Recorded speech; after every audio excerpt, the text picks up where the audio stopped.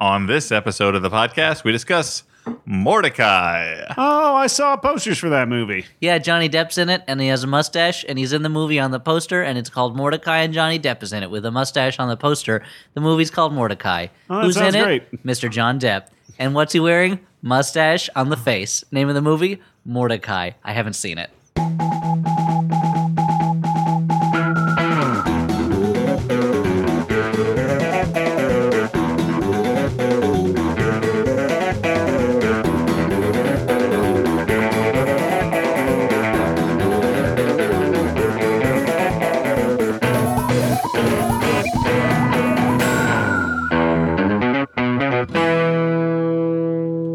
Everyone, welcome to the Flophouse. I'm Dan McCoy.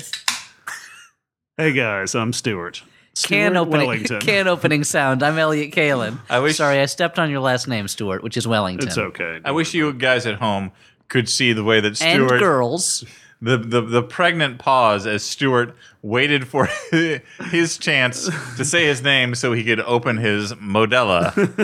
Modella is Nelson Modelo. That's the female version of a Modelo. Nelson Modelo. I don't know if to be offended by that or impressed. An important beer. An important beer.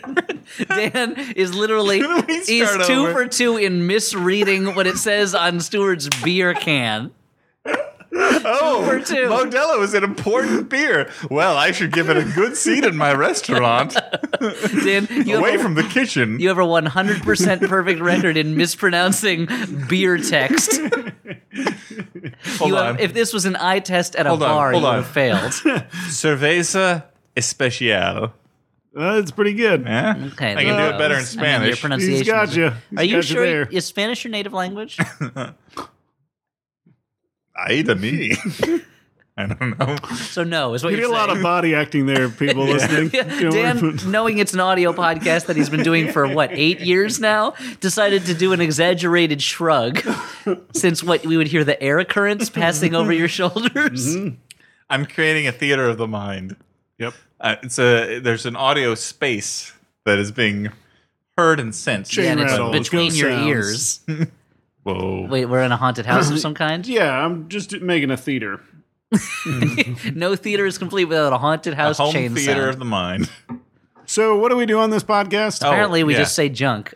We watch a bad movie, and then we talk about it. How do we talk about it? Derisively, with a lot of digressions and some jokes. Okay, that sounds pretty fun. We Sign me up. probably summarize the movie.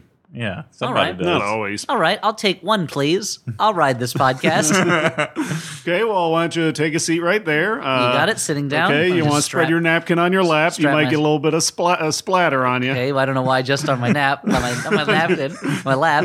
I'll just strap myself in right now, and so I get wet on this ride. Yeah, your napkin's there. Yeah, my napkin's on my lap. Dan, can you check that? Sir, you're being awfully aggressive about this napkin. Sir, please spread it on your lap. I did. Sir. The napkin is on the lap. All right, this is for your safety, sir. I don't care. I don't care if you die. This is just a job to me. This is for you. Sir. Is this the ride? Do I just get abuse? Yeah, this is the ride. It's for people who get off on abuse. Okay, I'd like That's to what get the off napkin's this for. ride, please. Unstrap me. No. You signed up for the entire podcast. We'll unstrap you in about, how long is this podcast? Like 2 hours long? Yeah. What do we do? Sometimes. Okay, so we're talking about It's a movie we Dana watched. Gould show. So That's a long podcast for podcast fans. it's not a The Day reference Ghoul Show? Yeah, the Dana Gould show. Day Ghoul. The Day Gould show. It's a ghoul who it's really a- likes to get a suntan. It's a daytime show for ghouls. It's like Ellen. The ghoul dances up the aisles, dances down the aisles, interviews Kristen Bell or something. Anyway, so Dan, Yeah, that's me. what Hold movie? on, I know that name. What movie did we watch on this bad movie podcast? We watched Mortdecai. It's about Johnny Depp and his mustache. Yeah, the movie's about Johnny Depp. Yep. It's about Who It's a plays biopic. Who plays Johnny Depp in this movie, Dan? Gwyneth Paltrow. Wow, that's I mean, I'd buy it. gender blind casting. It's interesting. Yeah. It's a switch 'em up. It's they both peed in a fountain. They both peed in a fountain. Yeah. It's like that. Vice versa. It's like that song. 2 peas in a fountain. No, that's about the game of Pinochle. Okay. When you're playing it over a fountain and the peas fall in. Okay, I get it. So Mortdecai is a comedy, right? Yep. Ostensibly. I'm told. Now, this seems to have been, so this was made, we should say, it was directed by David Koepp, is that how it's pronounced? Who we all like, I think. Off to a great start. I like a lot of his stuff.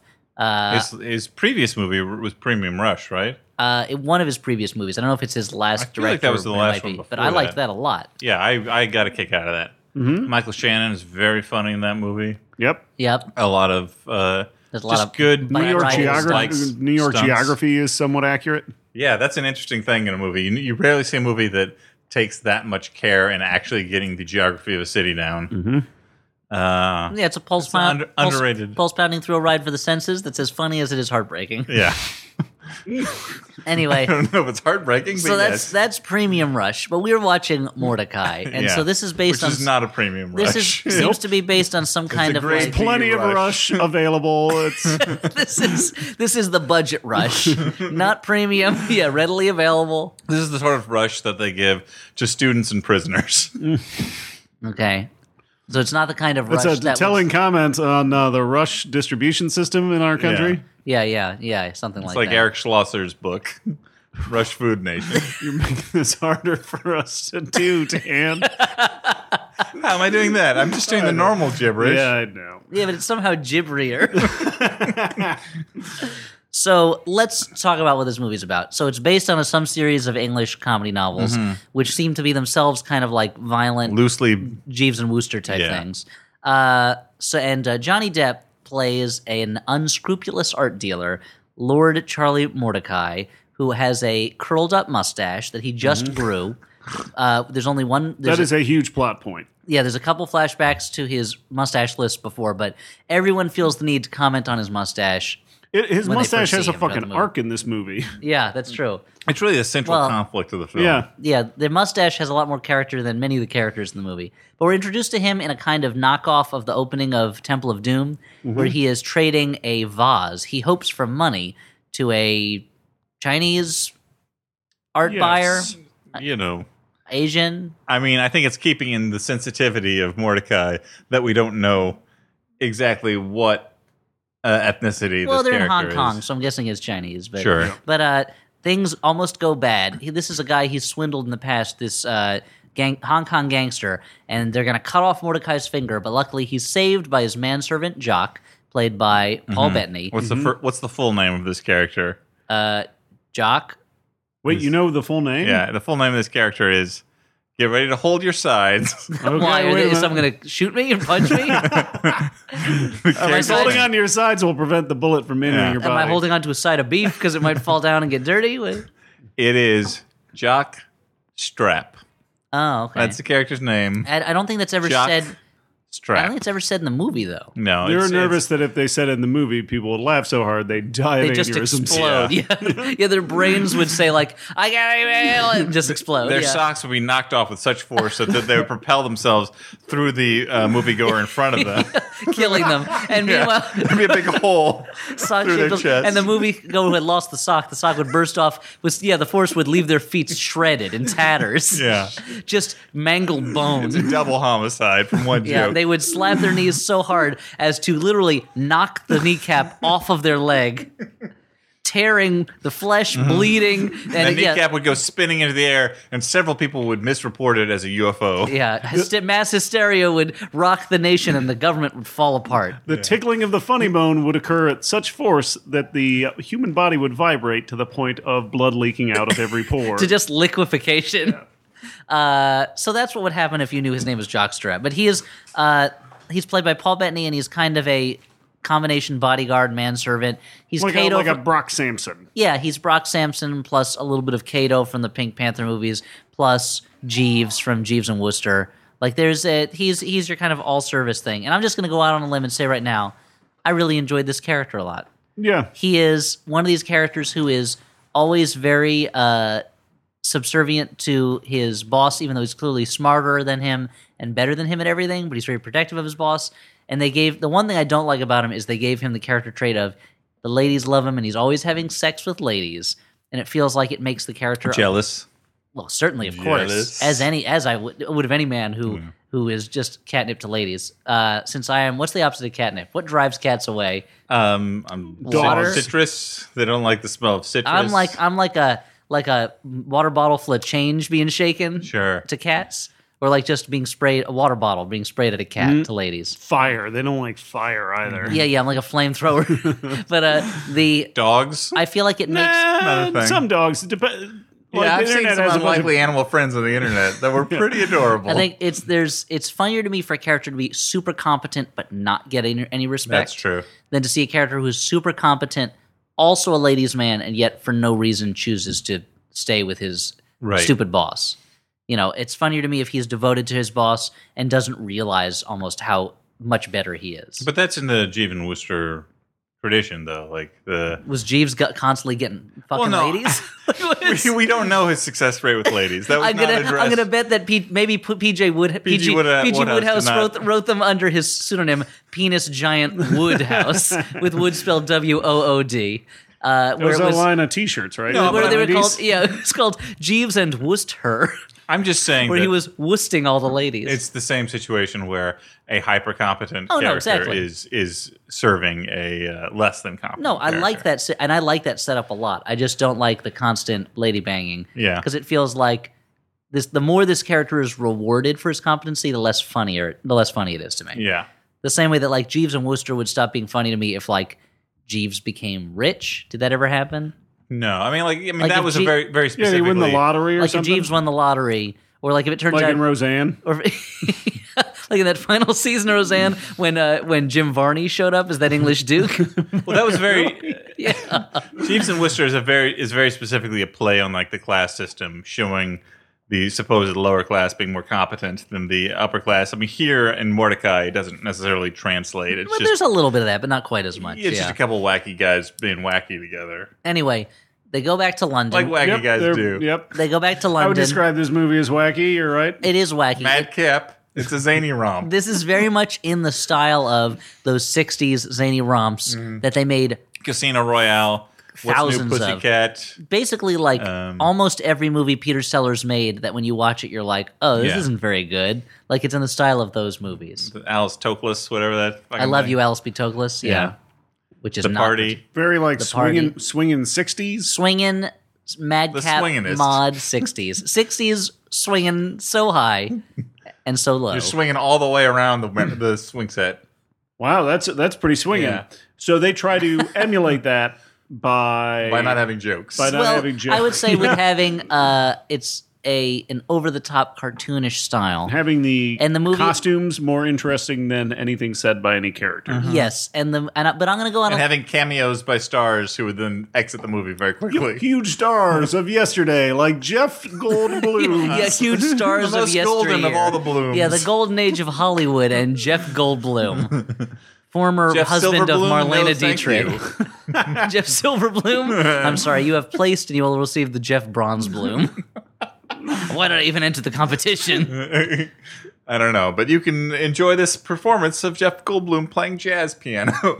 Which is something he does. Yep. With the hand of a fly.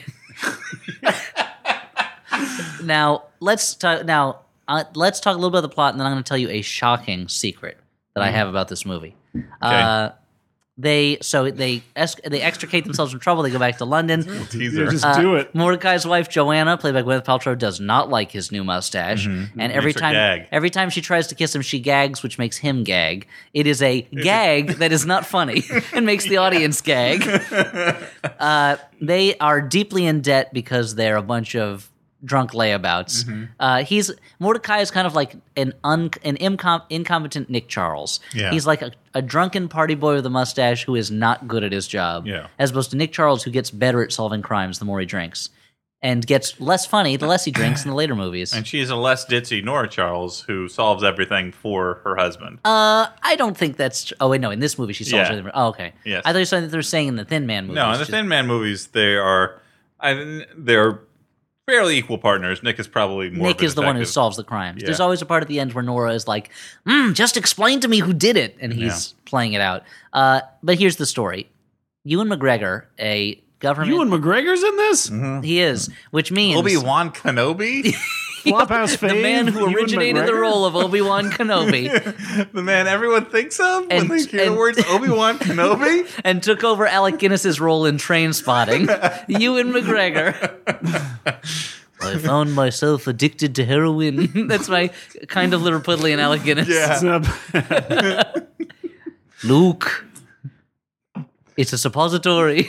What? Train Spotting. Anyway, it's called Jedi Spotting. It's like Train Spotting, but they're all Jedis, but they're still strung out on heroin. Okay.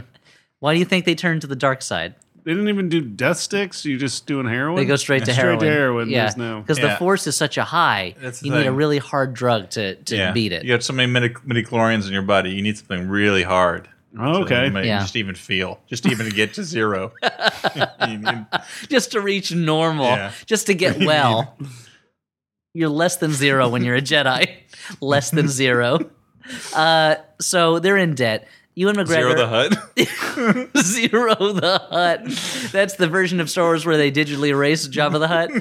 It's just they're talking to an empty pedestal. Yep. Salacious Crumb is sitting on thin air. Yes. There's just a hat for some reason. was the original Jabba wearing a hat? It was the sequel, never noticed. sequel to the other famous George Lucas erasing film Zero the Greek, where they removed Anthony Quinn from all the scenes.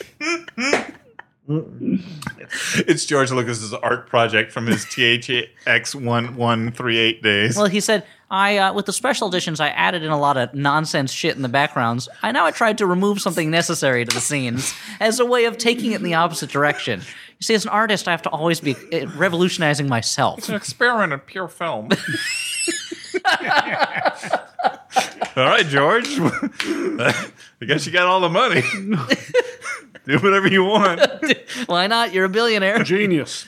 Name Newt Gunray. That's a great name. Now, I took the original print of Casablanca and I replaced Rick with Jar Jar.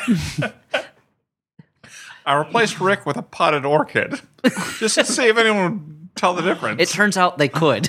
The orchid failed to have the charisma of Humphrey Bogart at his finest. Then I replaced Peter Lorre with kind of a small owl. Now that was harder harder for people to discern. When the owl screeched, it sounded like Peter Lorre screeching. Now again, when I replaced Claude Rains, the owl, the most Peter Lorre-like of the birds of prey. when I replaced Claude Rains with this collectible glass with a picture of Grimace from the McDonald's cast on it, again, people noticed. It was very hard to believe that the Grimace glass was making women sleep with him in order to get out of Casablanca. But at the end, it was quite touching when the Grimace glass and the potted orchid walked through the fog, talking about the friendship they're going to have. Because despite their differences, one of course being a flower and the other being a collectible glass, they can be friends.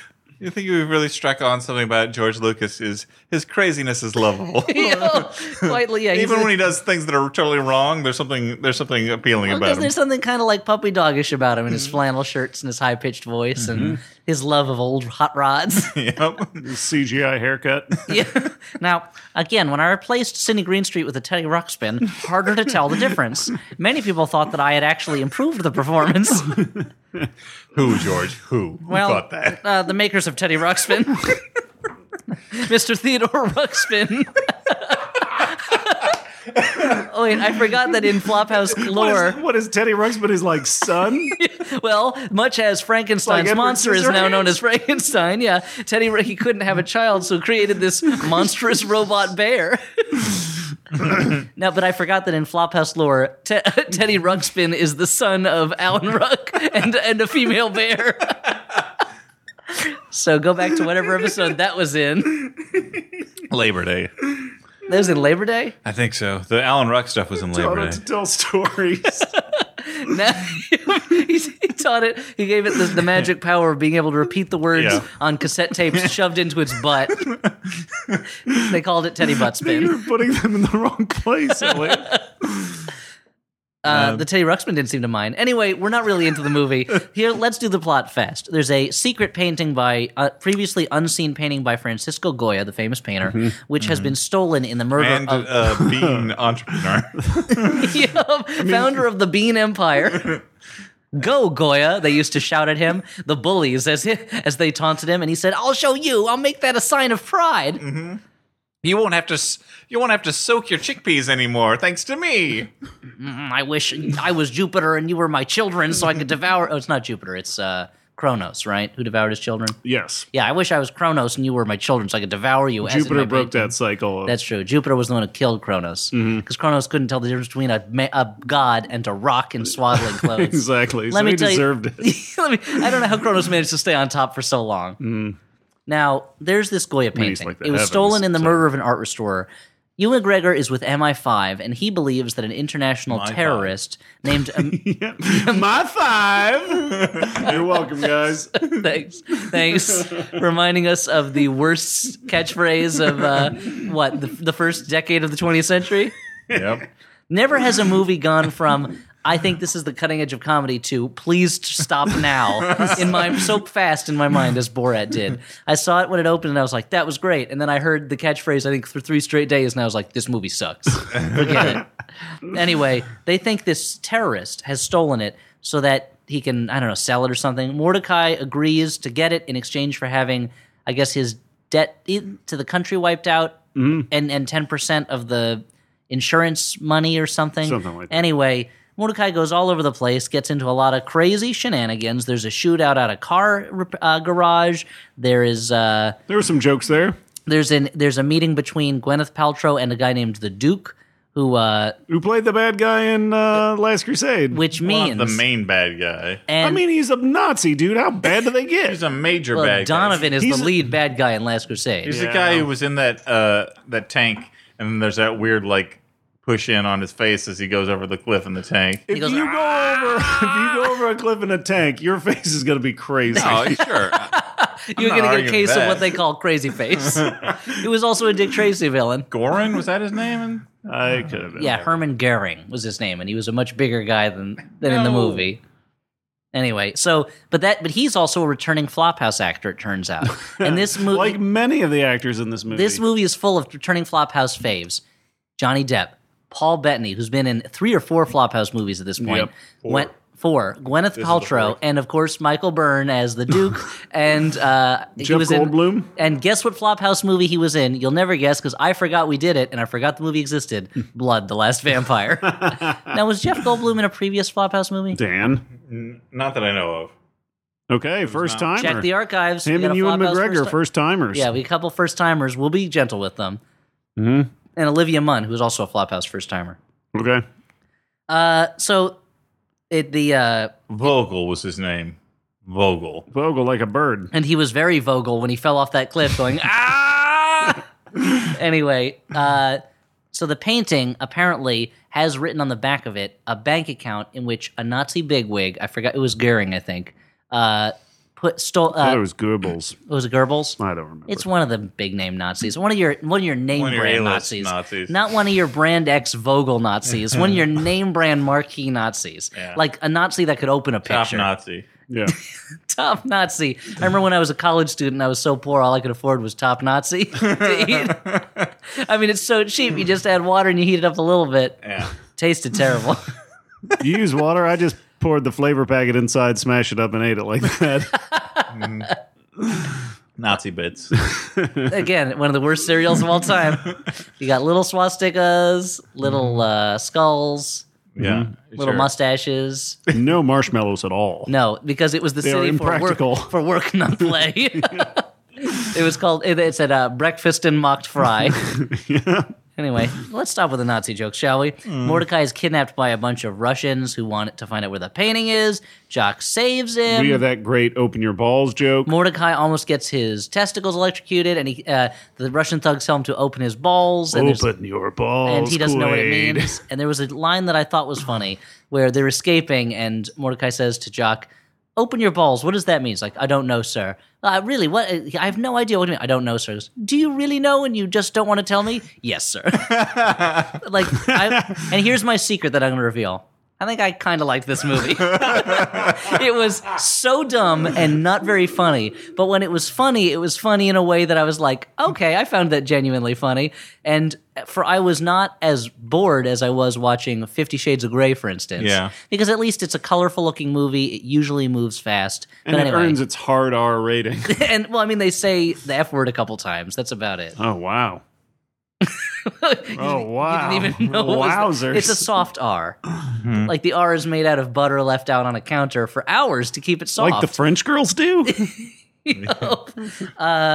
So Ewan McGregor's character wants to win over Gwyneth Paltrow's character. He's always been in love with her, and in college, Mortdecai stole her from him. Yeah, there's that great flashback with Spin Doctor song. That was a good joke, To place it in the 90s, two princesses just playing in the background. But which in this movie feels like an anachronism because this movie exists out of time. yeah. Well, it exists nowadays, but everyone kind of acts like it's the 60s. Yeah. And this isn't one of those Austin Powers types Yeah, you movies. They think weren't like Frozen. a gold member is going to show up, right? Yeah. A Goldblum shows up, though. One of those gold members. Speaking of which, they go to Los Angeles, sent by MI5, where they stay in a trendy hotel where everyone has mustaches, in a scene that almost is a joke, but isn't a joke. They meet Jeff Goldblum, whose Rolls-Royce car has the painting inside it. And also Jeff Goldblum's, is it his wife or his daughter? His daughter. His daughter played by Olivia Munn, who is a sex fiend. And You know she's comes a on sex to fiend because Mortdecai. she's named Georgina. If you're named Georgina in a movie, you're a sex fiend. Really? What other movie Georginas are there? Seems like a I think Head of the real- Family is the only other one I could think of. It's a limited. Because it's a very unsexy name. I'll give you Yeah. that. It's not like Your sample size is very small. like that's Veronica. I haven't is a seen that pretty many sexy movies, name. dude. Yeah. Or like, what's another sexy name? Like Sapphire. Sapphire. Yeah, super classy. Is she a jewel thief or is she a sex bot? Or is she Could the be both. jewel? Yeah. Yeah, there's no reason she has to choose. Sure. This I mean, like Well, like, Georgina this is the doesn't seem modern like a age. sex spot to me. Or like- Georgina seems like an awkward attempt to turn a man's name into a woman's Well, that's name. what it was. Or like Yep. Felicia is a sexy name for like a but cat burglar. It's the name George Lucas uses on about- internet forums. When it says age, sex, location. I'm Georgina. Age 22. Sex female. Location Skywalker Ranch. When he's undercover, to Everyone try to. online's like, "Are you George Lucas?" No, I'm Georgina Lukesia. I'm a 22-year-old it's hottie. my mistake. My In Head of the nethers Family, are it's- very wet for you right now, I'm just wearing a plaid shirt and nothing else. and nothing else. Except I could use computers to add more clothes later, if that's what you're into. Do you like hot rods? Do you enjoy collecting Norman Rockwell paintings? It's a deep cut for George Lucas. Anyway, there's a whole lot of shenanigans. There's a big party at Jeff Goldblum's house.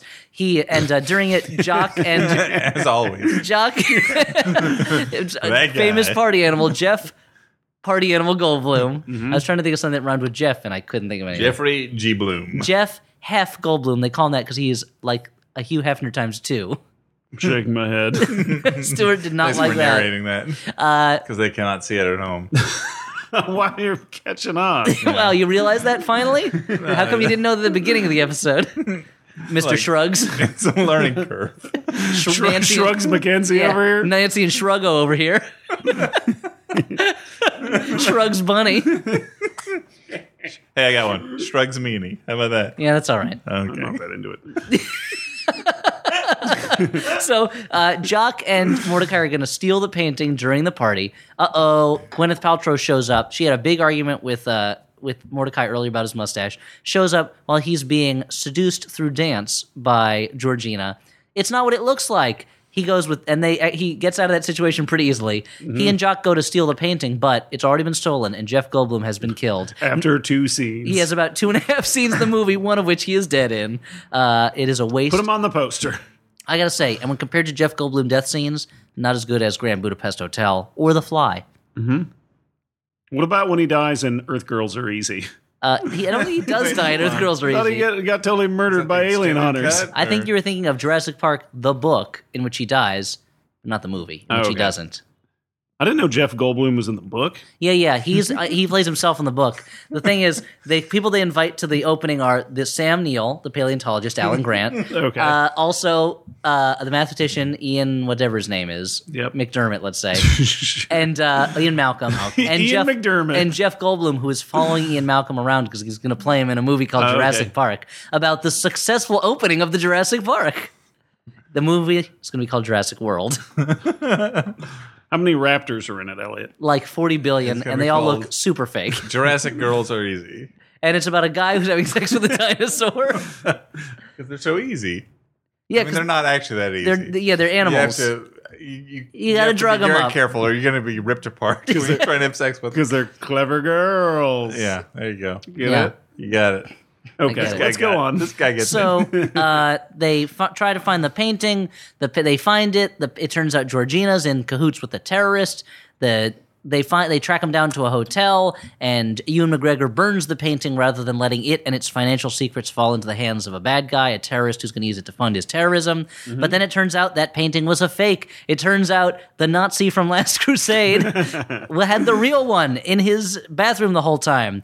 The Mortdecais steal it, and they are going to get it by putting it up for auction to get money to pay off their stopped debts, paying attention and to they're this going to part. hide it as a painting they have, Yeah. but then actually sell the painting they There's have so many when they double think they're crosses. selling the famous painting Oh, to the boy. bad guys. Let's just say this. There's a lot of nonsense at an auction house. Does it make us forget the auction scene in North by Northwest? Certainly not.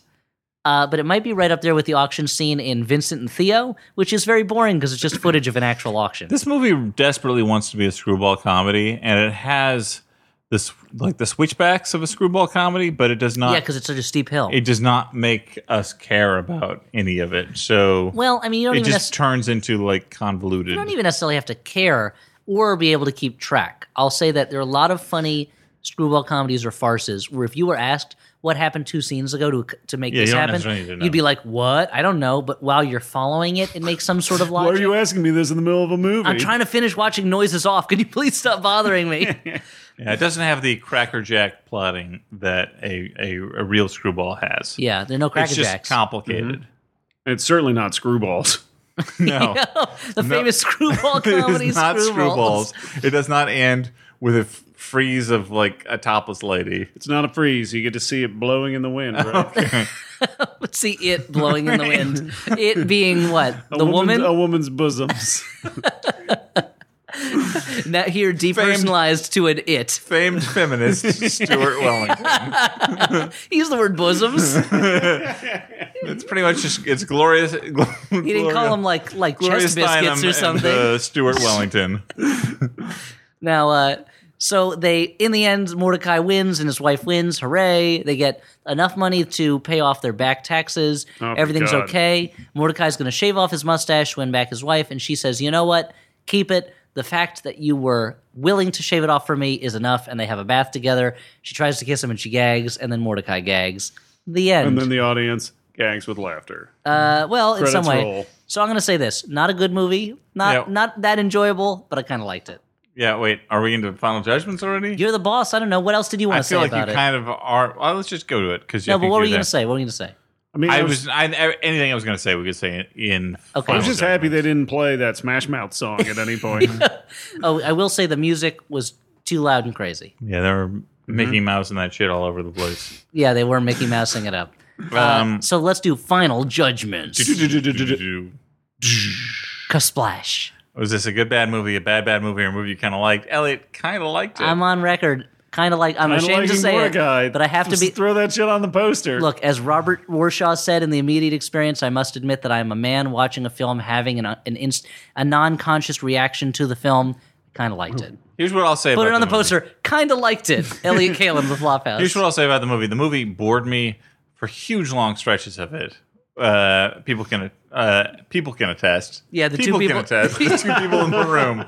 Who can name them all? Who has the time? Elliott and Stuart can attest that I spent a fair amount of the movie staring at my phone because I got uninterested in the machinations of the plot. There were too many double crosses and switch 'em ups and and you're switcheroonies. Googling and like Yeah, kick Andy the Rooney's Manchester and- beat or something. Mickey Rooney's and I didn't like the mechanics of the plot bored me, but I kind of enjoyed that there were a bunch of good actors giving their all to some really shitty material. that's the thing. Nobody in the it's not great material, but nobody in the movie is sleeping through it, and nobody's half-assing it. They are, they're really. I feel going like through all it. the actors and the director are giving it their all, and the script is terrible. There are a few funny lines in the script. But yeah, mostly it's not very good. But that's an interesting experience. And like if you have any fondness for terrible comedies of the 60s, which I don't really, but I kind of do because they're they baffle me so much. Like I stare at them, and my brain tries to wrap themselves. My brain rejects. While them. we were watching it,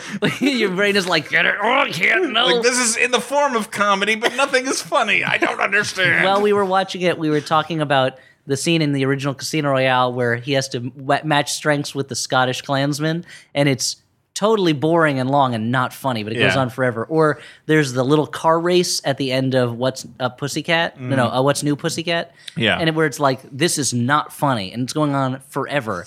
And the movie seems to be wanting to tell me that this is funny. Even funny comedies from the 60s, even like good Pink Panther movies have long stretches that are just like interminable, like what is going on? Yeah. Why is this on?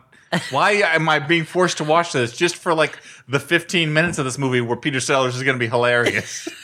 So, I mean, I like more of those movies than I think you do. But. No, I do. No, I look. I'm just saying that like A Shot in the Dark is the only one that's really solid, and then like the other ones are really up and down. I like Return of the Pink Panther a lot too. Yeah, but anyway, what I'm going to say is, from scene to scene, it alternated between bad movie and movie I kind of liked. It would keep going back and forth. So that's what my feeling is. Stuart? Yeah, I guess I'm with you, more with you, Dan, than Elliott. There's a couple of jokes I like, but in general, it was not tight enough for me to give it a movie I kind of like. Now look, am I ever going to watch this movie again? No. You're not going to go buy it? No, I'm not going to run out. I'm not maybe going to the Blu-ray? I'm not going to run. Don't walk to buy. We did watch the R-rated version and not the PG-13 rated cut that you can also Now, watch. which was all the- those Mortdecai heads out there But that's who the are thing too is, young I to think- watch Mortdecai. I think like a 13-year-old might enjoy a desexed version of this more than an adult. Yeah, I mean, this is like what? Like, who's Harry Crumb? Because this was too erotic in its current It's a form. Who's Harry Crumb? Who is Harry It's Crumb, a regular Elliott? delirious. It's a regular Two Second movies Sight. I liked better than Mortdecai. Second Sight, yeah. Yeah, It's a with regular John Dr. Larroquette. Detroit. That movie is weird. That movie baffles me. How did that movie get made? Like, Dan Aykroyd plays like a robot He's pimp like a in Chicago. He's like a fake pimp. Yeah. A pimp superhero? I don't understand. Look, you can't in a world Howard Hessman is in it. in a universe where nothing but trouble exists. I can't ask why any other movie was ever made. In a world, in a universe, in a multiverse where someone saw the script for Nothing But Trouble and was like, "Yeah, I would pay to have this made." What kind of idiot god would allow this? Like Azathoth dancing to the mad sounds of blind pipers.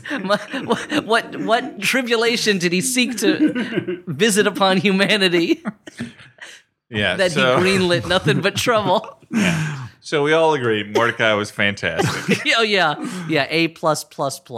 Hello, I'm Taco, the elven magician. Moral High Church here, the master of clerical magic. I'm Magnus Burnsides, the fighter. Did you guys like that?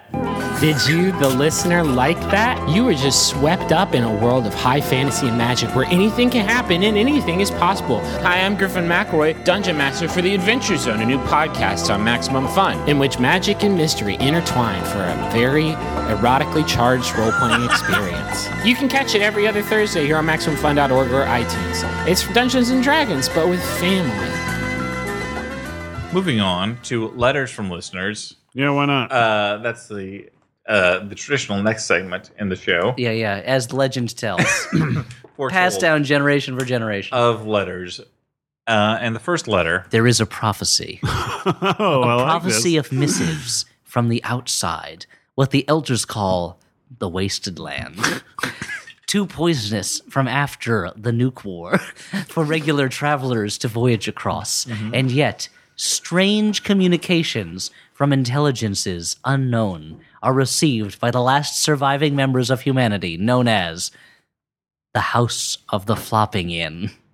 The House of the Flopping Inn, where the three now elderly survivors and caretakers of the memory of humanity sit in ancient silence, too frightened to speak for fear of being interrupted by one of the other two. This isn't even a song. And lo, the prophecy foretells that a message shall be received, a youth shall be discovered, and a new world aborn.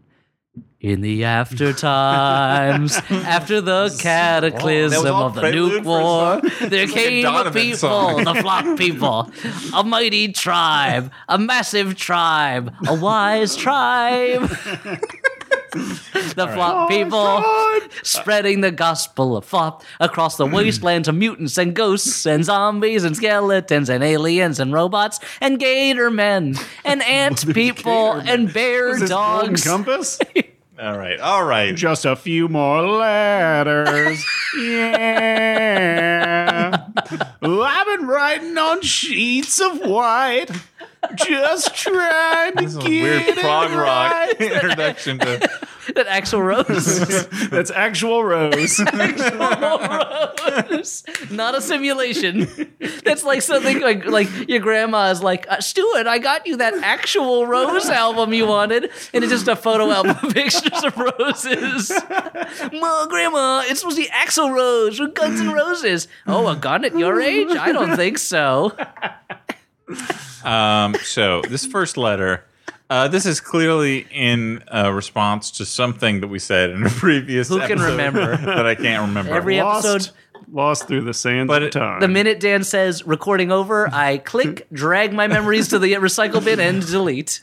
Yeah, so I don't know what specifically this was in reference to, but it was interesting enough on its own that I was going to read it. It goes like this. Gents, although Godzilla has never fought either Frankenstein or Frankenstein's monster.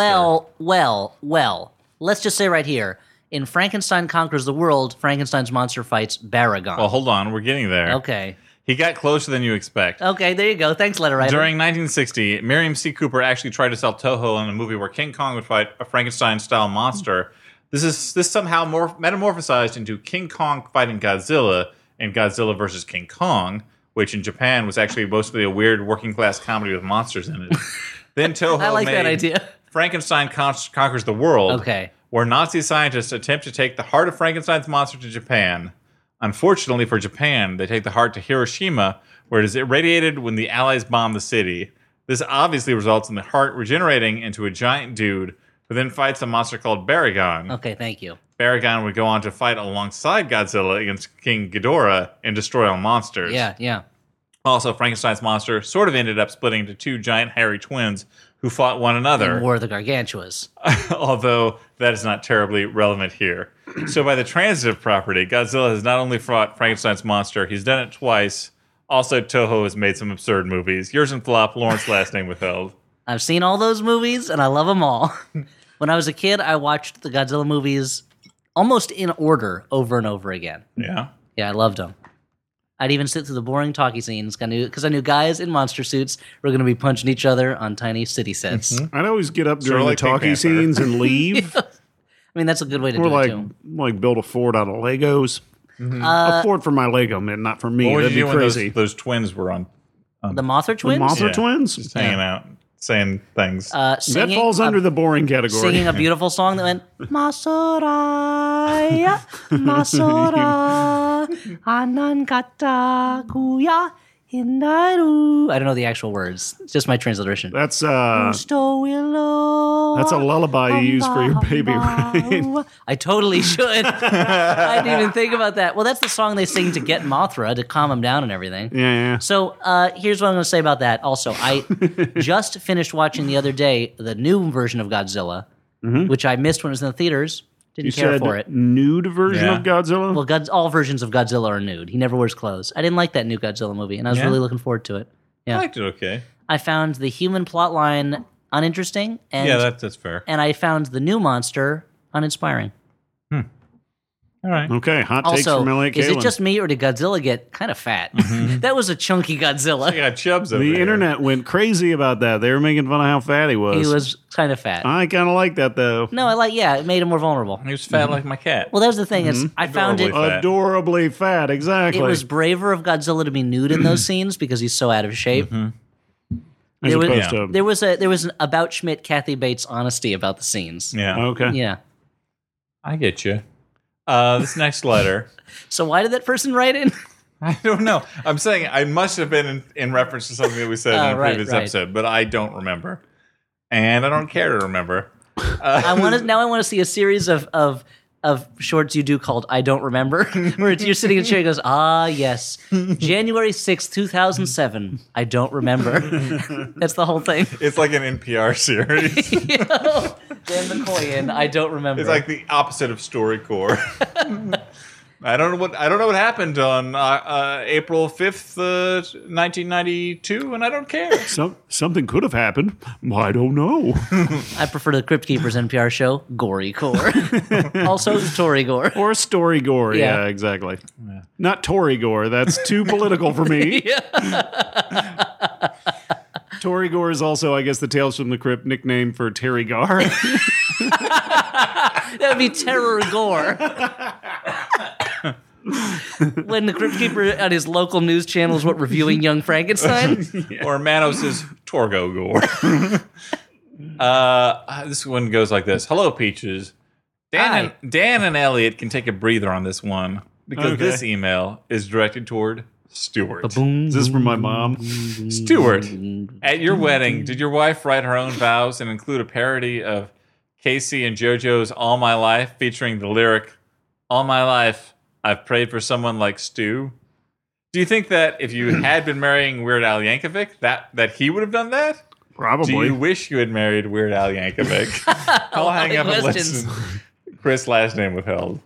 Well, the advantage of being married to Weird Al Yankovic would be, of course, financial security. He's very successful. And the security of knowing that he has a fortune of parody jokes. And you can run your hands through those long Run my hair through his hair. Yeah. I wish that we could intermingle tie your it hair. together. and then just whip each other around the room. Exactly.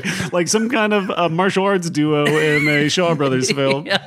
I wish it had said, do you wish you married Weird Al Yankovic? Signed, Weird Al, last name withheld. I can say, as someone who's known Stuart for years, that he has sung plenty of songs that have the word you in them and replace Stu in the lyrics. Die Without Stu. Yeah. There's probably others. I've been waiting for a girl like Stu. Yeah. Yeah. Stu got what I need. Like that one. Yeah.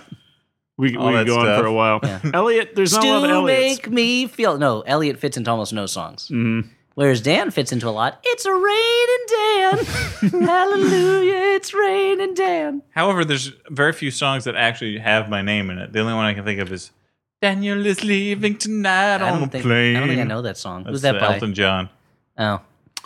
Danny Boy. Oh, there you go. That's a classic. I'm a soul Dan. Okay. Do-do-do-do-do-do-do. So, what's the answer to that? Dan. The answer is yes, maybe, probably. Thanks, Stu. So, last letter of the evening. Last letter. Final letter. Last letter. Is titled, Think of the Ratings. Okay. Podcast ratings? Peaches, babies, I've been following your work for some time, and I've got to tell you, I like what I hear. But we all know that after 170-some episodes, the shtick has become a little played out. You're telling us. That's right, the bits, Stuart. Sure, you've attempted... This guy's coming on real strong. Whoa. Full court press is what David Kalin would call it. Sure, you've attempted to mix it up with tried and tested tropes. The time Stuart tried to get out of jury duty, for example, by ripping his own ding-dong off. Didn't work. Didn't work. Or Look, the ding-dong- My hand got ripped off instead. Or when Dan mournfully sighed the precise frequently to shatter the encasing of the world-famous 7-pound jewel, aiding and abetting a known supervillain. And let's not forget the short-lived spin-off series, Flophouse Babies, in which Elliott rigs the school spelling bee to include his personal vocabulary of words that sound like other words. Mr. Kalin used the word goatables in a sentence. Enter the house cat. Well, Wait a minute. The babies go to school? That's what I was wondering. Babies are not good at spelling bees. it's pre-K. Enter the house cat. Still, again, this is can't spell. While fast Kalin. becoming the most popular character, the Flophouse house cat brought little more to the meow mix than the internet's most annoying catchphrase, rah-row, inspiring a new generation of Bart Simpson knockoff t-shirts. The most irritating internet catchphrase has got to be, we could be like this, but you, was it? You tripping. You tripping, yeah. That's what I couldn't even remember. It was so irritating. You've made some bold choices over the years as the world has watched on anxiously, praying for that rekindling spark. But there's one thing your stories have missed, a love interest. Gentlemen, that's where I come in. What I'm proposing is just that, a Flophouse proposal. The primetime special lifetime event extravaganza episode we've been waiting for. In fact, as a show of good faith in our prospective arrangement, I'd like to make an offering of personal humility. Allow me to address the woman who has long studied your work by my side. An honorary flopster who has chimed in with every episode's conversation, regardless of whether you've addressed her. She's your greatest champion and my associate in love, and our history together is as storied as this program. Tracy, the love and happiness we've shared so far is something I thought only existed in bad movies. Yet 6 years in, I'm amazed you will still suffer me so gracefully. We've shared an adventure and misadventure and some of my favorite moments of the mundanity in between, but I yearn for a life greater than these Flophouse reruns. Every day I get to wake up with you feels like the start of something new, with limitless possibilities ahead. It's time to focus 100% of our brains on the future. It's time to begin a new venture. So I ask you this, Tracy, not as the resident Dan McCoy, but as humble letter writer Cohen. Tracy, last name withheld, will you marry me? Please? Well, that's all I have for now. Regardless of your decision, baby, I think our work here is done. I got a feeling these peaches will be just fine. Let's focus our attention now on the next potential spinoff, the last name withhelds. I have some thoughts you might like to hear, but they depend on the star power of one Flophouse house cat. See you at home, baby. Don't delay. Keep on flopping. Cohen, last name withheld. So if there's a Tracy out there who's dating a Cohen, last name withheld, and I hope there's not more than one. Because otherwise, this awkward.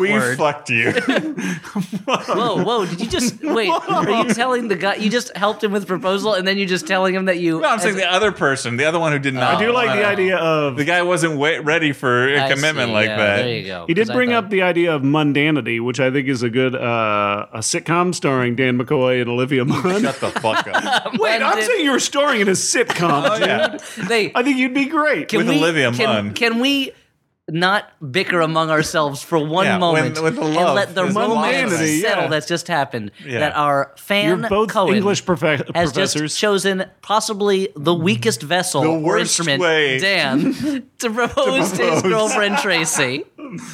Dan, this is the first fan-to-fan This via is the very podcast first proposal. Proposal, yeah. Yeah. Very exciting, and that means that if they get married and have a baby, they have to name that baby either Flophouse, Housecat, or Studaniot. So if you want Tracy to say yes, write in A to Radio Zork. If you want her to say no, write in B, and also you're heartless. And if you want her to say, give me a moment, with kind of like a twinkle in her eye, and then say yes, write in C. And if you'd like to push the door open slightly more, okay, stop, write in D. We'll get this door open someday. This door needs some oil. Well, perhaps next week we can give an option that people can try oil on it. So, Tracy, I think Cohen has shown his total lack of judgment in using Dan as his instrument, but I think you should overlook that. Yeah. Look, I mean, I'm sure he's romantic in plenty of other ways. So I think You said that's so gross. I don't know A real shot. why we threw him under the bus so quickly. because he chose to propose via us. Chose to propose. And we are touched and we via are these honored bros. by that. We're totally touched. Via these bros. We're hiding how much we're touched by all That's these true. jokes. Classic flop bro behavior. Yeah. Yeah. We're deflecting. You know We what? can't let the real emotions. Let's sink have a in. moment of real sincerity. Let's get real. You know what? Everybody turn your baseball caps backwards. Let's turn your chairs around. Let's rap about this. You two, It's a hope great everything band. works out. Yeah, you seem like a great couple. I don't know much about either of you, but one of you can write in to the podcast. When he writes a funny letter, I know both of you are fans. He didn't so pick you're that A-OK in many my big book. words in that letter. Yeah. That's forethought. Yeah, because he knows Dan's stupid tongue will just trip on him. The other one is a lady, and he seems to love you. So you got that going for Dan, did you propose to your wife? you. Yeah. I can't remember. It's a long time ago. I mean, my words were not too well either. Yeah. Look. My words were not too well either. Classic Elliott. Yeah, classic, not speaking right. So letters, right? So I think we're all overwhelmed by the emotion of that. Yeah. And I guess we're all invited to the wedding now. Sure, Yeah. of course. Yeah. Yeah. Or we could crash it. What kind of open While bar we're are we riding talking high on these letters, I want to give a quick shout out to the 3-year anniversary of Chris and Steph, listeners Chris and Steph. They were in the bar the other day and told me their 3-year anniversary was coming up. That's very nice. So I guess we've now instituted the precedent that the Flophouse cares about your marriages. Yeah, I'm not comfortable with this. No. I prefer to be a cold, distant You would god. rather that you would. Did you say God? I did. I think you are overestimating your place You would in rather the cosmos. split up marriages so people then marry someone else and spread But the Dan- Flophouse love to other people. But Dan, without marriages, our source of wives, where will wives' butts come from? Okay, this is a misnomer. I like all butts. I don't really care what the You don't marital prefer them to status be on is. wives? Yeah, I prefer them. Look, just because I'm straight, not because I have anything against. This got weird. This got I weird for no reason. I personally prefer them to be on wives than on husbands, as a matter of personal sexual preference. But you'll take what you can get. But I'll take unmarried women as well. Is all I'm saying. And dudes? Sometimes, dude. Depends on the dude. I mean, if they're really sexy butts, yeah, why not? Danny Glover, yes. John Voight, no. How did Danny Glover get on there? He's got a great Is he butt. famous for his butt? That's Lethal Weapon Check 3, out that dude. badonk, What do you man. think that Lethal Weapon was referring to? Yeah. I'm just saying. Did you say? They call him Badonkled Glover. I'm just saying that that toilet in Lethal Weapon 2 could have exploded and he would have been fine. Yeah. That doesn't make any It would have sense. absorbed into his It's butt. like he's got 2 airbags back there. I really hope that as soon as the letter was Not finished just being one, read, like a normal person. that the husband to be turned off the podcast. We can only hope. And that they haven't just been like hugging and kissing and talking to each other, and then suddenly No. they hear something about Danny No. Glover's butt. I like to think they are making love to what we're saying right now. I don't like that at all. Right now. I don't like that. Right What do now. you He think like on, like- zapped her clothes off Yeah. and then they're Yeah, like okay. on a kitchen floor or something Yeah, like that. sure. Why not? It happens in the movies sometimes. All the time, yeah. That's what I hear. Like on a staircase in the History of Violence, and it looks really Yeah. uncomfortable. Yeah, man. There's 69ing. That happened in History of Violence. I don't think so. I think it did. Let's check the tape. Don't anybody write in on that one. No, not interested. Okay, so what do we do next? What's the next part? Do Dan? we next watch part. Mortdecai again? Yeah. It's a Groundhog Day situation. Somebody let me out of this. This is the part of the podcast where we recommend movies that we actually liked, in contrast to Mortdecai, which some of us kind of liked, but there's still better movies. Not to really watch. enough to recommend it. I would never Yeah. recommend it to anybody. Let me jump in here. Yeah, do it. Okay. Time to recommend a movie. I think we might recommend the same movie this Sure. week, Stuart, but you go first. So this is a movie. I'm going to take the wheel on this one. Thematic. Rev my engines and recommend a movie that the internet has already kind of championed, but in some ways it might not have gotten the financial backing that it deserves. Nay, has earned by quality. I am going to recommend a little movie called Castle Freak. Whoa! Didn't see that coming. Directed by Stuart Gordon. You know what, Stuart? When I said same movie, I was wrong. I just want to say that Castle Freak, after its Classic Blu-ray mix 'em release, up. has gotten much more attention, and also possibly the street-level support from yours truly. Castle Freak has started to get a little more attention, but I recommend that you guys either go buy the Blu-ray Okay. or I do like write your congressman to commitment maybe to this make bit. Full Moon streaming available to everybody. Why do we have to write a Proclaim it National Castle Freak Day. I like that. I think it's on the Wikipedia entry for Castle Freak that says, see also Head of the Family, Invisible Maniac. Movies that are not related to it at all, except through Stuart. Quality sometimes. They're related because they're both Oscar winners, I'm assuming. No.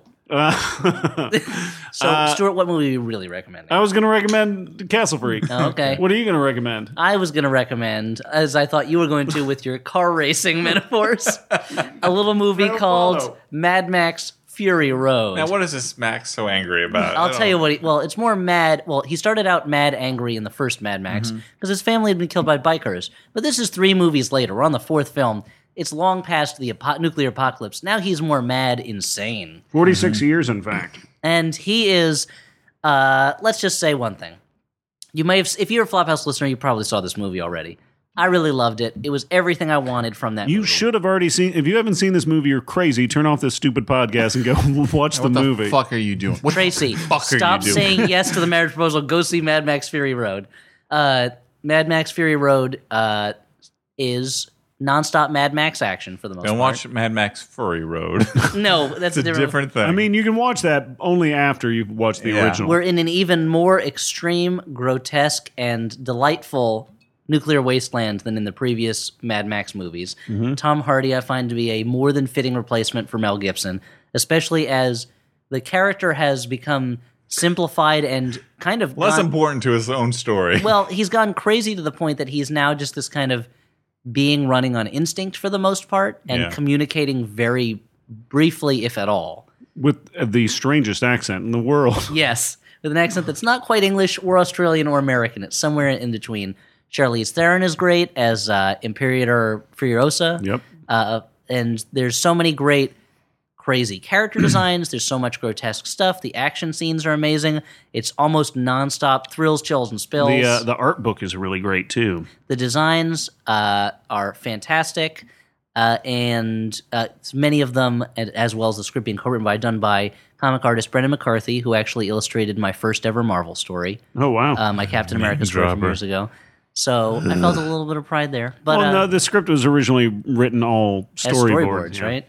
But it's just a really fun, intense action movie. When I saw it, literally, I sat down through the entire credits and didn't get up because I was so kind of like vibrating from having just seen this that I felt like I couldn't stand up right away. But I would fall over. It creates an altered state in you that is not unlike taking drugs. Like kind of. We took a cab ride back from the screening afterwards, and we were both sort of in this like phase where we're just like, we are so hyped up and we do not know what to do with this energy. Yeah, it's like this movie is like just amphetamines being shot into your system. Yeah. But there's the moment, and this from all your experience of amphetamine use. Yeah. From my experience reading Hunter S. Thompson's He's an writings. amphetamaniac. Yeah, I think I actually saw it. I saw it twice within a 12-hour time period, and I do not regret that. Yeah.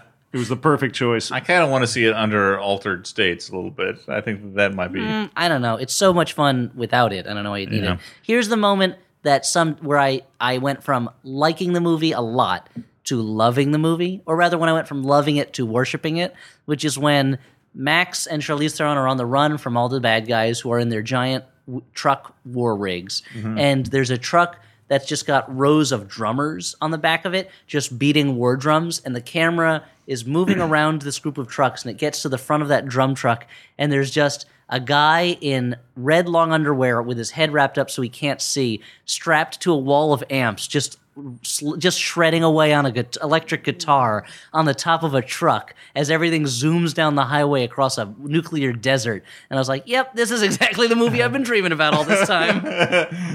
You did it, Hollywood. You cracked the code. So Hollywood didn't do it. It's all George Miller. Well, that's and the people who he worked with. That's what I want to say about this movie is I read so many, I feel like we all three would be recommending this movie if we three kings of fluff. If we didn't know that. I was recommending Castle Freak. If we weren't aware that all of us were going to be recommending this movie, we all would recommend this movie. Yeah, I didn't see any other movies. If a movie tops this movie for my favorite movie of the year, this will be the best year of movies of my life. Yeah, it would be a gift of the move guy situation. We would all be recommending. Wait. So I bought you combs for your movies, but you've already destroyed the movies, so your combs are wasted. I bought you a new Blu-ray player, but you sold all your Blu-rays to buy me a movie fob. So you don't lose your movies when you're from your pocket. To buy me a binder for the discs. No, but what I was going to say about this movie is I read a bunch of reviews of this movie that were all praising it as an action film and praising how it's a triumph of practical special effects and it's a triumph of old school action filmmaking where you actually have a sense of the geography of things. All of these things that are true about the movie. But what none of these reviews really said, which baffles me because it is so front and center, is how bonkers crazed balls this movie is. Think plenty of the reviews I think mentioned that, but they didn't really get into how this movie is. It's crazy. It is an Australian exploitation movie made with $200 million. Like in terms of like everyone is just like shouting at each other in like weird Australian accents. They're just like, they're like just like pointing at each other, like, and like it's all like fast motion weird. Like they've like undercranked the camera. Well, and like, also, except for Tom Hardy and these 4 young women that he's trying to save in it, every character is grotesquely deformed or maimed or just hideously ugly in some way. Yeah. And the old ladies that come in later, they're not ugly, but The Volvolini? yeah, but there's like George Miller has not changed though, is the thing. No, like, he's just since got he made the Road Warrior, he's got more resources to do a bigger. Like there were parts of this where I'm like, this is basically Road Warrior again, but like bigger and crazier, More They're- stagecoachy. Yeah, and there's other differences, but like yeah, it's yeah, in that they're getting chased one way and they get chased another way, but it's so crazy. Yeah, and I feel like a lot of the reviews have been trying to dignify this movie, or at least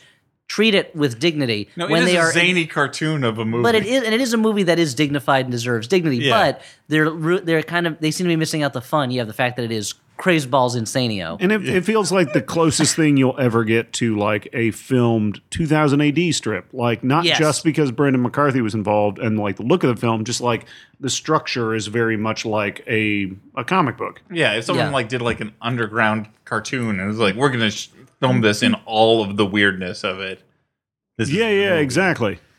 Yeah, and just the fact, if you stay through the credits and just look at the characters' names, all these characters who are not mentioned by name in the movie and have the most amazing names. Like, did you see Matt Singer, film critic Matt Singer's article where he made a list of he mixed up a list of Mad Max characters and just crazy bullshit names he made up, No. and it was a quiz to see if you could pick out which ones were right. Well, that one of the characters is named Rictus Erectus. Yeah. And then there's the doctor character is referred to as the organic mechanic. Like they have great rhyming names, a lot of it.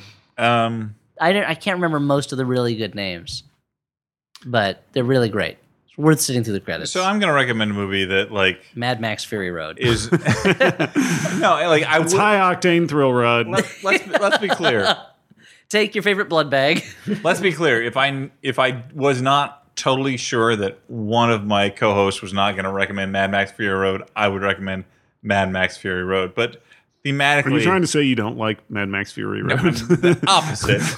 But thematically, I'm going to recommend something that kind of plays into the whole Mad Max Fury Road thing, Called Road Warrior. which is no. I watched a movie that I will not make any arguments for as great cinema. I'll make an argument for it as something that hovers perfectly in that zone between good bad movie and movie I kind of like. Which was I watched Need for Speed, which is another car racing movie, another chase movie.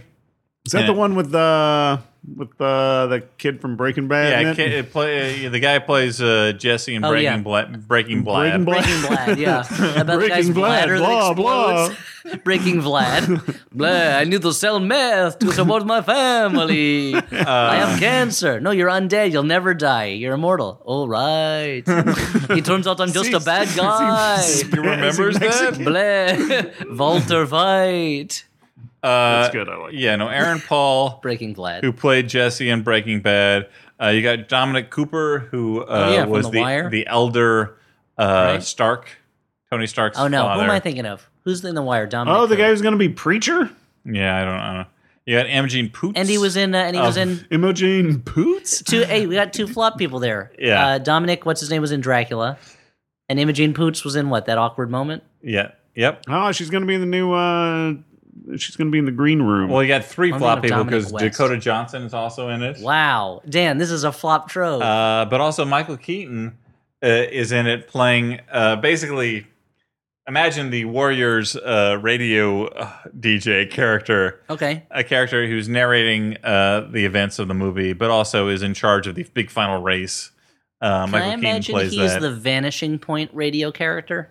Oh, sure. Okay. Whatever you're imagining, imagine that Michael Keaton came in for one day of filming. He's like, I'll do it all in one room, talking into a computer. Can I do that? And they're like, sure, whatever, Michael Keaton. We're glad to have you. But this is a movie that takes about 20 minutes to set itself up, which is 20 minutes too long. But once it gets into, and all that 20 minutes is to establish that Aaron Paul needs to win this race. 1, to save his family's garage. Okay.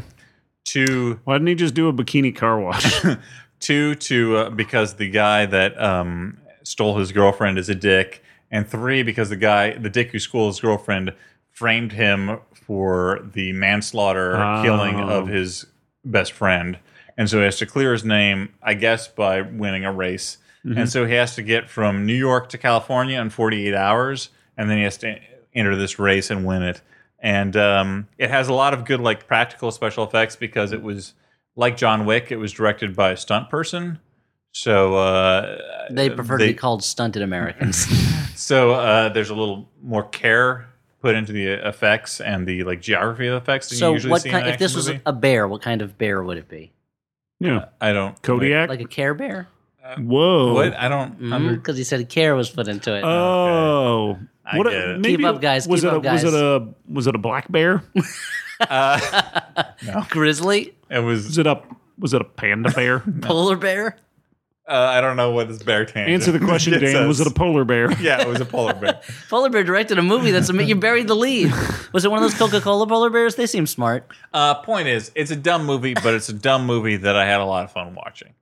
So if you're coming home from Mad Max Fury Road, 2 for 2, Lucy and Need for Speed. and you want to see a movie that's much worse than Mad Max Fury Road, but also has cars racing around going. Yeah, because Mad Max Fury Road's not going to fill your need for cars racing around. That's what I'm saying. Like if you want some methadone from it, Oh, you want to come down? I see. yeah. You could do worse from Need for Speed. I think Okay. it was You unfairly. could do worse, says Dan McCoy. Raves Dan McCoy in the Watch Bahamas. was a the movie- Hitcher instead. It was a movie that got a lot of bad reviews. I think it's a lot more fun than the reviews would suggest. Is all I'm saying. Okay, Need for Speed. Give it a try. Yeah. But Mad Max Fury Road, Yeah. No, that's the Go out number there. one. And Castle Freak. we can all we agree. covered it. hey, Castle Rock. 3 for 3, guys. And I just want to say one thing. It is an Mad Max Fury Road is a big budget exploitation movie, but it's great. yeah, It's it's a great. great movie. I was just trying to capture the zaniness. No, of but it, I agree. Yeah. Which I feel like a lot of the reviews as you say, like in their like need to like dignify it, like did not sort of paper over the fact that it is a Looney Tunes movie. And a lot of, and not of course, not a real Looney Tunes movie with Bugs Bunny and Daffy Duck. That They would haven't be made a great, movie too. since Looney Tunes Back in Action. Is But, that what about the one where they're on the island? That's, Daffy Duck's Fantasy Fantastic Island, Island. Fantastic Island. Yeah, that was one. I like That's that more one. of a repack thing where they had some take original old animation cartoons. between old cartoons, like Daffy Duck's Quackbusters was the same thing, Yeah. and 1001 Arabian Bunny Tales, or whatever it was called. That sounds like a porno. Like a bunny. Yes, that was in that Arabia. was the subtext of my joke. But there's a lot of, not to keep talking about Fury Road, but like it does feel like a lot of reviewers from prestigious publications saw it and liked it and were like, I can't like this just because it's a crazy bonkers thrill ride. I'm gonna come up with some reason why I like it. Yeah. You know. So that's 3 recommendations for Fury Road. 3 And one for Castle Freak. Yeah, And Sleep Don't Run to see Need for Speed, yeah, says it's Dan McCoy. It's all right. says Dan Yeah, it's McCoy. all right. Hey, that's all right, boss. Raves Dan McCoy in offensive Italian accent. Wow. I'm sorry that I'm coughing right when I need to go into the next thing, which is to say we're just one part of the Max Fun podcast, which I was reminded of when I was out. Max Fun Podcast Network, sorry, which I was You were in reminded Los of Angeles. yet again when I was in LA. LA, recently. La La Land. Babe City. And I had some drinks with Jordan Morris of Jordan Jesse Go. Name dropping. And Travis McElroy of My Brother and Me. Two of, I would dare What say, kind of drinks did you have? 2 other favorite podcasts on the Max Fun Network. Wow, picking favorites. Making enemies. Sure, why not? I don't care. Burning bridges. Come at me, bros. I had some old fashions. Okay. But this is I met Jordan before. It's my first time meeting Travis, Meeting a McElroy. the middlest brother of The the Invisible McElroy Band. brothers. Yeah, you tell him I want to be on their D&D podcast. I did tell him that. Okay, good. And Travis and I bonded over the fact that we both agreed that we were like people have tried to map the 3 of us, you, Stuart, Elliott, and me, onto other characters in pop culture. Yeah, I feel like I'm more of a Huey, you're more of a Dewey, and Stuart's a real Louie. Exactly. And we were mapping us onto the McElroys, and Travis and I agreed that we were the same Did you didn't touch each our other, Yeah, right? yeah, they put handstands and you're not so different, you and I. Yeah, and then we Like- exploded. Two sides Yeah, of we the same touch each coin. other Ah! and melt into each other and time explode cops. like in time cop. But he was a delightful person in person, as you would imagine him to be. His wife was equally delightful. And so you should listen to his podcast, My Brother, and Me. He also has other podcasts, Bunker Buddies being one of them, The Adventure Zone. Adventure Zone. All good stuff. My brother, and me. Yeah. I'm just saying, check out Max Bunker Adventure Buddies. Zone. Yeah. A lot Check- of great Max Fun podcasts, even ones that don't have McElroys in them. Yeah. Like Other Jordan, ones. Jesse, Go. Jordan, Jesse, Go. Things that I can't remember right now. Things that Wow. I can't remember right that a now. podcast? Starring Dan McCoy. I don't remember. Why don't Dan you McCoy. fucking help out by promoting our benevolent podcast overlords? Yeah, Max Fun. We got tons of great shows. Throwing Shade. Yeah, there you go. That's one. Elliott. Judge John Hodgman. Perfect. Sure, bullseye. Knocked it off. Another Wait, are one. we just doing rounds? Yeah. Let's see how long we can keep this going. Too much pressure now. Yeah, there you go. I can't. Yeah, I can't. Look, Dan, there's too many people watching me. The I can't. Flophouse, okay? Yeah, boom, we did it. Brought it around. Point is, go to MaximumFun.org. Check out other shows on the network. I think that you'll Buy some find merch. that they're Buy all some delightful. merch from our show and other shows. There's a sensibility that runs through the Maximum Fun podcast. A sense and sensibility in that we're all based on the works of Jane Austen. Yeah. I think you'll The enjoy Flophouse it. is a loose adaptation of Northanger Abbey. Very loose. Very loose, if you know what I mean. Anyway, the point was just thank you for Jordan and Travis for being hospitable when I was in their city. And check out Max Fun Podcast. Is this like a weird way of inviting other Max Fun people to New Sure, York man. so we can buy them drinks? Yeah. Why not? My bar all- will probably be open soon, and I can just Let's all hang out. well, Yeah, let's have a Squirt out of regular my Max teats. Fun hangout. It's This is like a a- weird way to invite other Max Fun hosts to hang out We'll with have an us. Algonquin round yeah, do it table in, at do it your in front of other your bar. people. Algonquin pod table. Is Jordan Jesse Go named after what I assume their shared father said when he threw them out of the house? Jordan Jesse Go! Yeah. I have no hosts. yeah. So Dan, who are we and what are we from and what are we doing now? Going? This is the Flophouse Podcast. Uh-huh. We're from the Max Fun Network. We're podcasters primarily. Brooklyn, New York. We're from I'm trying to set you up to end the podcast. What we do now Forget about it. is we say goodbye to all of you. So what are we doing? For the Flophouse, I've been Dan McCoy.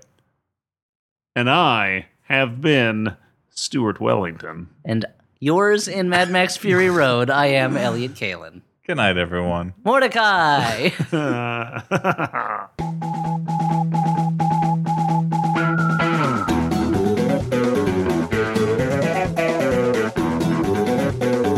Like, I love Premium Rush. Premium Rush, great. Oh, Is that a caveman's review? Premium Rush, great. know what J.R. Havlin has to say. Yeah. Take that, J.R. Havlin. Premium Rush, great. So says Og on Caveman Review. Michael Shannon performance nuance. Thog and Grok in the aisle. Og and Thunk go to the movies. I give this one What? thumb type finger up. So they know the word thumb, but they don't have one yet. They're not smart enough to know. Well, they don't have opposable thumbs. They're hominids. Yeah. Oh, I see. Homonyms. No, they're not homonyms. They're hymniums, like in Gulliver's Travels. Meownims. Oh, that's a cat. That's when a cat sounds Cat like another says stuff. cat. Yeah. All right, let's do an introduction first. My name's Stuart. No. I've been on the podcast for like a million years. And I never want to stop doing it. I love cats. What about you? If you're interested in meeting up, just write to me at stuart@meow.com/edu. Let's get a little Flophouse. weird. Who cares? Hey everybody, I'm Emily. And I'm Lisa. We co-host Baby Geniuses every other Monday on Maximum Fun. We interview comedians, musicians, cartoonists, circus clowns, and experts in the field of Vacations, the afterlife, cool recipes, self-improvement, fashion, candy, beach boys, girls, turtles, plot twists, women, dating, fitness, presidents, hair removal, conflict resolution, Santa, meditation, babies, modern dinosaurs, bullying, crop circles, the Beatles, middle-aged men, experts, teens, life hacking, rhyming, baby talk, personal organization, the name Dexter, Frasier, extreme eating, groceries, being a best friend, movement, jam, art education, America's Funniest Home Videos, stockbroking, spooky stories, genealogy, riddles, Pinterest, IT, magic, revenge, mothering, dogs, ayahuasca, Hollywood legends, street racing, fitting in, celebrity celebrity sex, the occult, personal training, the ocean, Dennis the Menace, modern poetry, sugar gliders, Jimmy Buffett, Franks, The Tonight Show with Johnny Carson, Mountain Dew, theme park safety, dinner parties, butterflies, raccoons, pasta shaves, and Bob Dylan. Join us every other Monday. Yay!